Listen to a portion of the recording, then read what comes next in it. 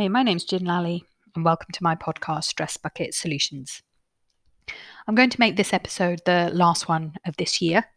I'm going to take a little bit of a break from recording, and I'm sure you have heard enough of my voice over the last few weeks. However, I would suggest maybe going back and listening to some of the earlier episodes, especially the ones on brain basics, the stress bucket, and the tips on sleep. So just having a quick review of that might be a good idea, but please have a break yourself over Christmas. I certainly will. And that leads me nicely into what I wanted to talk about today. I wanted to talk about looking after yourself and why that's totally not selfish. The reason I wanted to talk about this because I'm seeing quite a few clients at the moment who are coming to this realization after working with me for a while. Now, when clients first come to me, they're overly stressed, very anxious. They've got literally an overflowing stress bucket. And often the reason for this is that they're doing too much. They're trying to work, they're looking after friends and family, they're maybe caring for people, there's lots of other stresses going on in life, and they're just really spreading themselves a little bit too thin. The thing is, they don't see that that is the problem.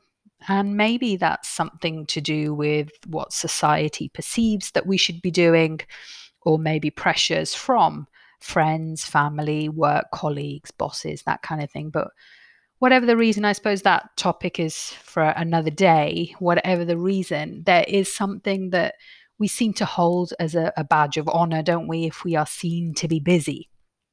To be busy is to be important, right? So we should always be doing something. And often we feel very guilty for doing nothing at all. And we shouldn't. We really cannot continue to work and work and work and look after people. And even what that stops us doing is enjoying the things we should be enjoying. So often I'll talk to people and even talking to friends, and I know it's lockdown and things right now wherever you are. And this year has been a little bit strange for all that. But, before people were always saying, oh, what are you doing that weekend? Or what did you do last weekend? And people would rattle off a list of things. So even if it wasn't talking about the week and the busyness of the week with the school run and work, even the weekends were full with, oh, well, we went for lunch and then we went on this day out here and we saw some other friends and we did this and we did that and we did the other. Now, I pride myself on giving an answer to that question when people ask me, what did you do at the weekend?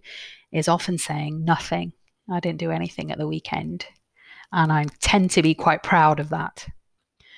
And the reason for that is because I know I need that downtime. That is really good for me. So by nothing, I'll mean, I might have had some lunch or gone somewhere for lunch, but even that was probably spur of the moment. I didn't have a plan. There was nothing that was planned. So I'll end up, watching a film, yes, seeing people and doing my jobs as well, but that's all part of life as well, right?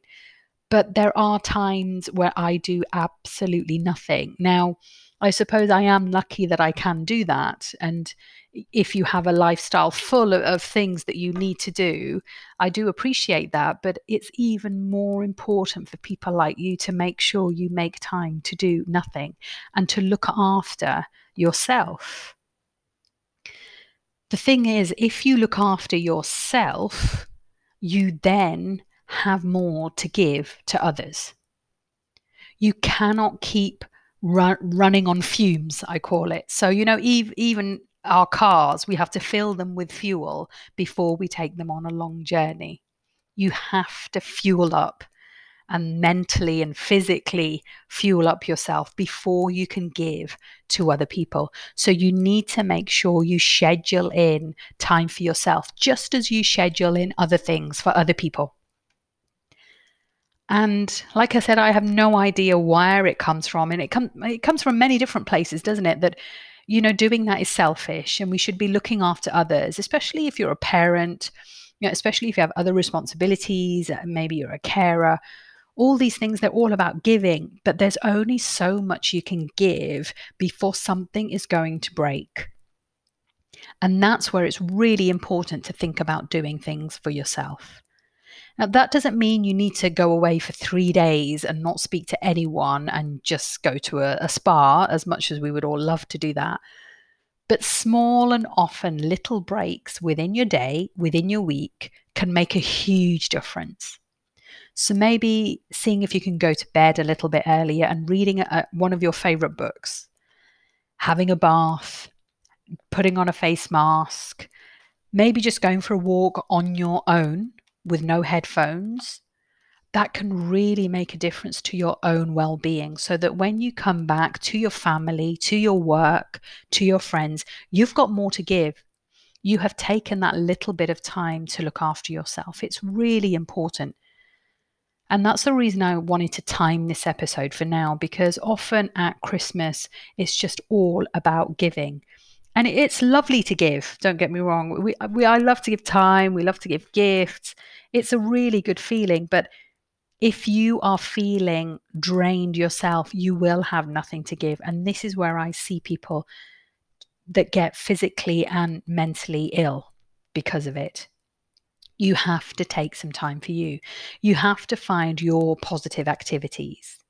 You have to make sure you have your own positive interactions in order for you to be able to positively think, and in order for you to give back as well. So have a think about who you are as a person, not who you are as a parent or a sibling or a boss or an employee.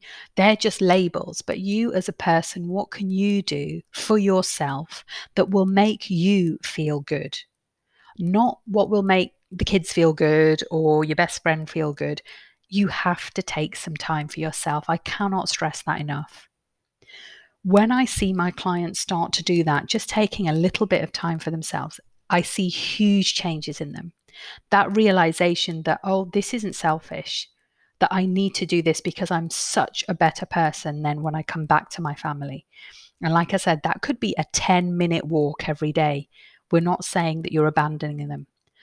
So please try to consider that it's not selfish to do that. Please try to get that into your mind, that looking after yourself is really, really important in whatever way you want to, and whatever way you can do it, whatever way is possible. But taking some time for yourself is really important, and it's not selfish at all. I wanted to leave you with that note for this year. I wish you a really lovely Christmas, whatever you're doing, however you're celebrating, whatever way you can manage to celebrate. Remember, it's not the events in our life that cause us to build up stress in our stress bucket. It's the way we think about them. So please try to observe your thoughts and make sure there's not too much negative thinking going on. I look forward to speaking to you again in the new year. Let's see what 2021 brings us. I think most of us might want to strike off 2020 this year. But it's been a fascinating year. And for me, the good thing's been, I think it's really made me come and start recording this podcast. It's been something I've wanted to do for ages, and lockdown really made me do it. So that's one good thing that came out of this pandemic. I wish you all the best for Christmas and New Year, and I look forward to seeing you again in a few weeks this time for some more Stress Bucket solutions. Take care and speak soon.